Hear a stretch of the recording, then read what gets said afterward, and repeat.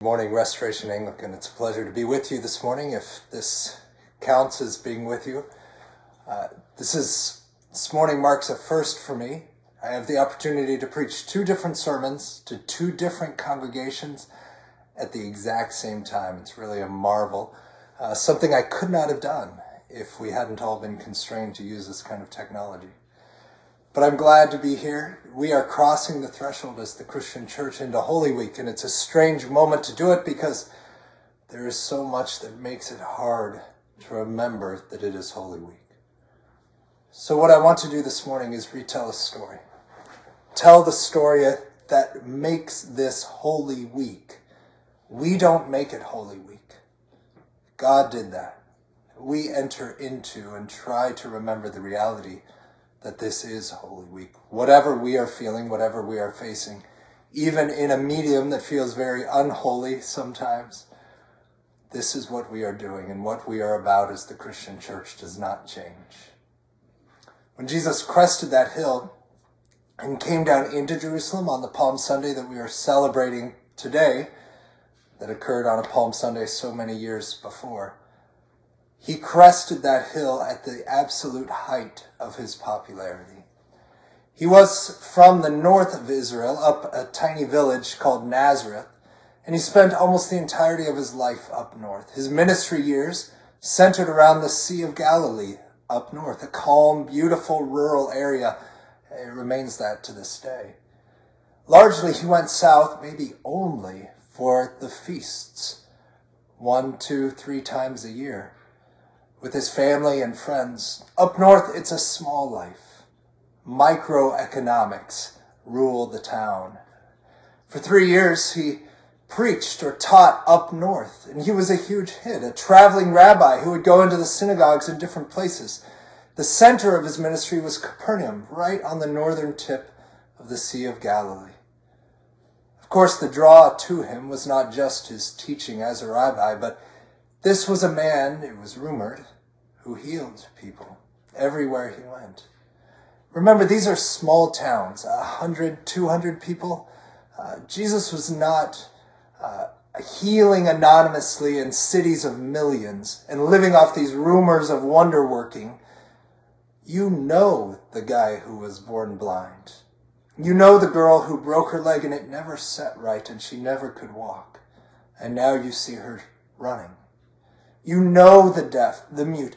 A hoax healer would not go very far in the social world of the Galilee. Now, the south of Israel was like a different world entirely. In the south, this was the center of commerce. Larger cities, more diverse economy. Jerusalem was the center of power and influence there in the south. It's where the temple sat, of course. And so it was the holiest city of the Holy Land. In Jerusalem, as it is now, you would rub shoulders with all kinds of people there, and really rub shoulders with them. The streets were no wider than the living room you're probably sitting in right now. And if Jerusalem proper had maybe 20, 25,000 people in it, it's hard to know at normal times, you also had all the region around that was dotted. All the hills surrounding Jerusalem were dotted with villages, almost suburbs, where people could make their way easily into the temple for morning, evening prayers, go back to their hometowns at night, and so on. But when the feasts came, pilgrims descended on Jerusalem. From the north, from further south, from all over the Mediterranean, they would flow into Jerusalem, filling the city itself, overflowing the city. The valley all around Jerusalem would be filled with tents, the hills and all the villages around. Estimates are hard, but it was a lot of people. 100, 200, some have suggested 250,000 for a feast like Passover, for a city that's meant to hold 25,000 when it's full. And the political tensions that were somewhat more remote when you were up in the rural north could be felt, could be seen in Jerusalem. You could not escape them when you were there. The enormous Roman fortress of Antonia loomed there. It was built just a bit higher than any other building in Jerusalem, the temple included. It was a sign of Roman power. And on feast days, especially on Passover feast days, where, you'll remember, Israel celebrated being freed from the hand of an oppressive empire, the Roman Empire stocked the fortress of Antonia with 2 or 3 times the number of soldiers it normally held. Pilate, who ran the city as governor for the Romans, knew that a riot would be bloody and the end of his political career. Now, if some of Jesus' other trips to Jerusalem were done in secret during his ministry, this year, Jesus had made the long walk from up in the north all the way to Jerusalem, entirely in the open. More than that, everywhere he went, he drew attention and seemed to make a point of drawing attention. He walked into Jericho, the largest city on the road south, and the crowd already around him could barely squeeze through the city with him. At the gates of Jerusalem, the most public place in the city, Jesus saw some who were lame, and right in front of everybody, made them walk. A blind man, too, was over on the side calling out, "Jesus, Son of David," messianic language, a language for kings. "Have mercy on me." And right in front of everyone, Jesus healed him. Imagine the whisperings, the excitements of the crowd. They had already on one occasion at least wanted to make a king of Jesus, and now they were marching to Jerusalem with him at their head.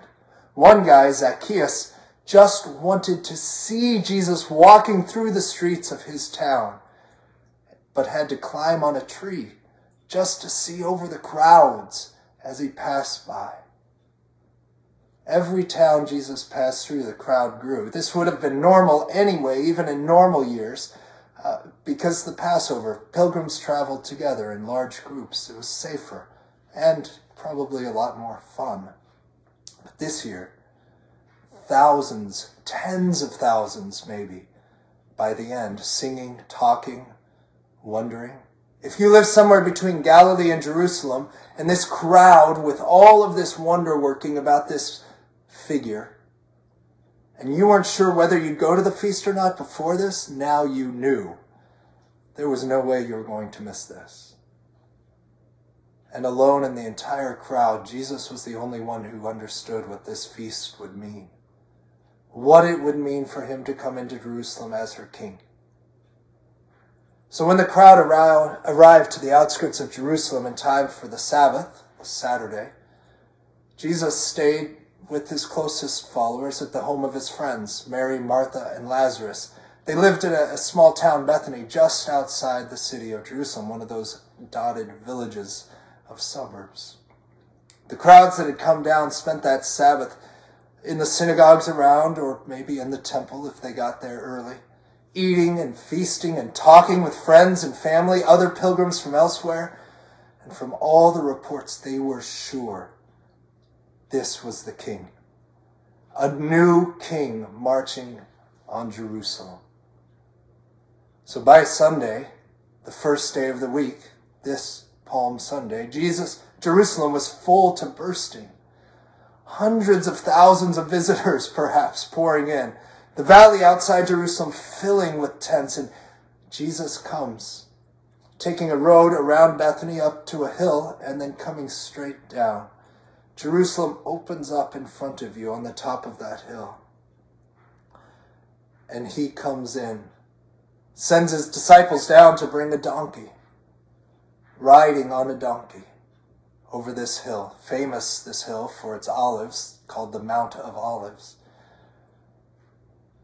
The crowd was gathering around him now as he came down on this donkey, doing what was deliberate and evoking in all of their minds these texts that they had grown up with from Zechariah.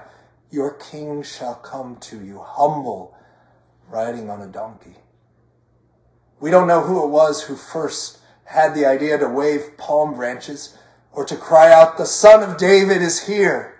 Hail to the new king!" But the cry caught on. And those who lived in Jerusalem no doubt came to see the commotion. And the two crowds, the visitors and the pilgrims who had gathered all outside the city and those from inside the city coming out, mingled there at the gates. And this chant rising up, repeated, "Hail to the King, hail to the new King," louder and louder. And there at the gates, those in power, the priests from the temple, the scribes, the leaders, they were nervous. Of course they were nervous. This was Passover. There's Antonia right there. And here is this crowd saying, "Hail to the new king."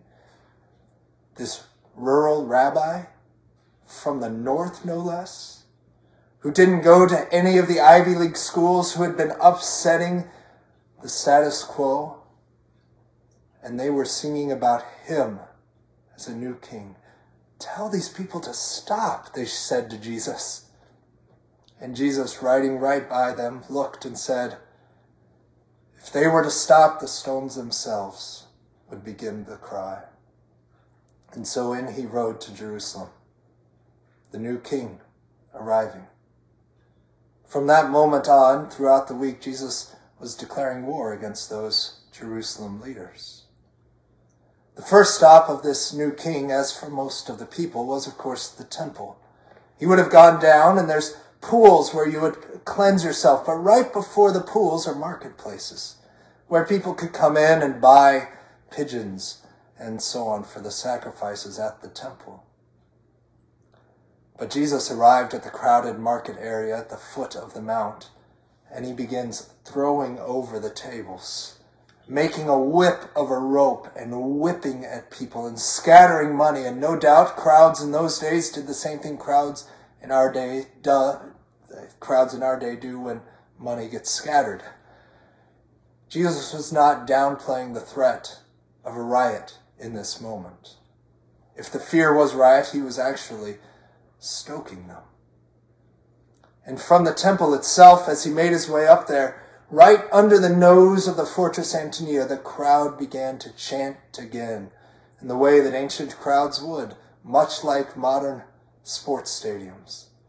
But this chant was Hosanna to the Son of David, the King, the new King. Again, the leaders told Jesus, "Don't you hear what they're saying?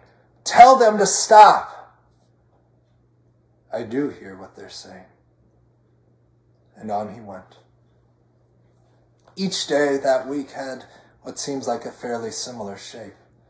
Jesus spent the night with his friends in Bethany, and then would come into the city in the morning, head to the temple for worship and to teach. It was the largest gathering place in the city by far, a huge open area. And then in the evenings, he would go back to Bethany to his friend's house. The main topic of Jesus' preaching this week, at least in the Gospels as they record it, fits this theme of his showdown with the priests and the leaders. They were, he said, men of unbelief, blind leading the blind.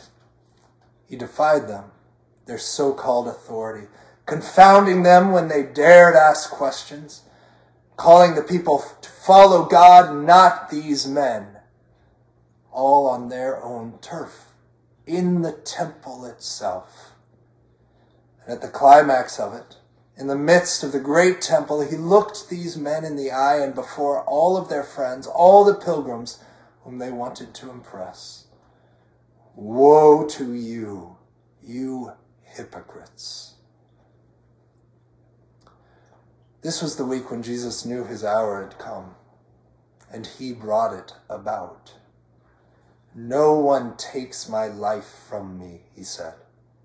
"I lay it down of my own accord." He was forcing the issue with these men, ripping off their masks of unbelief. They wanted to remain in power. They wanted their place honored. They had no real interest in this rabbi from the north, could care less about the healings. And so he forced the issue. Naked pride and anger took over. But the crowds protected him. The leaders dared not lay hands on him in public, not with this crowd right there. Finally, the Passover came, Thursday afternoon or evening, and Jesus ate in the city this time at another friend's house, as most of the pilgrims would want to do if they possibly could. So now Jerusalem was full. We have these pictures in our mind of that last Passover meal, the Last Supper as we call it, as a dark place, dim lighting, quiet, serious. Please try to put that out of your minds. Imagine what a city like that would be like when it was stuffed to overflowing with people feasting, singing, echoing everywhere on those small streets, every home filled to bursting, wine flowing, and the joy that comes with that, meat being roasted and eaten. At some point during the festivities, Judas slipped away through the streets that were no doubt crawling with revelers, and he found the leaders in their comfy digs in the temple complex. I know where you can find Jesus away from the crowds tonight, away from threat of any others except his closest disciples, he told them. We don't know why Judas did it. I wish I could ask him. But so it was that as Jesus and his disciples walked across the valley into the relative cool and calm of a garden on the Mount of Olives that they had crossed not even a week before, Judas was already marching out from the temple complex with a band of guards from there towards that garden. Jesus knew what was coming. He knew what Judas was going to do. He knew that Judas would come to this place to take him. He knew all of it. And so he prayed. He knew what the next day was going to hold. Meanwhile, the disciples there in the garden, they had just eaten a big feast, drunk, no doubt, a good bit of wine. And so they did what most of us would do after all that excitement and all that food. Late at night, they nodded off. They get a bad rap for that. But what else would we do? That is, until they heard the group of men coming. Maybe they saw the torches come out through the gate that you can see very clearly from that garden. And they saw these men coming across the valley towards them.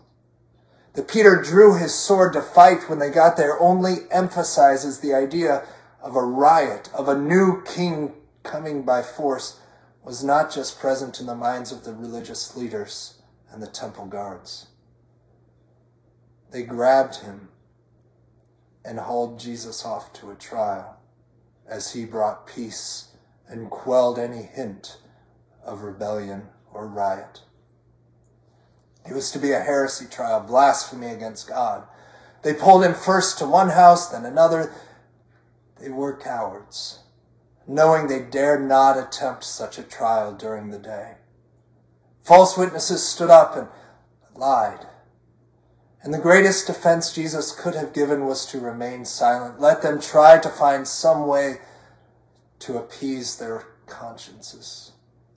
But finally, the high priest, tired of the witnesses, exasperated at it, said, I charge you under oath of the living God, are you the Christ, the Son of God? And Jesus, knowing that all things were given into his hand by the Father, answered them. That's how you say it. I will say even more. That one day you will see me sitting at the right hand of God and coming on the clouds of heaven.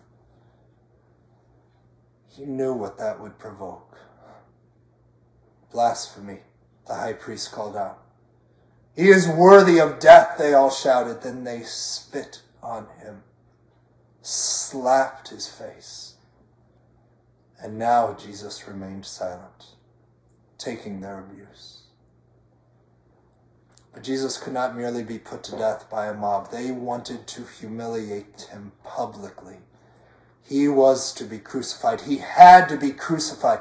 People had to know that he was cursed by God. no Messiah could be crucified. Power to crucify, though, lay in the hands of the Roman government.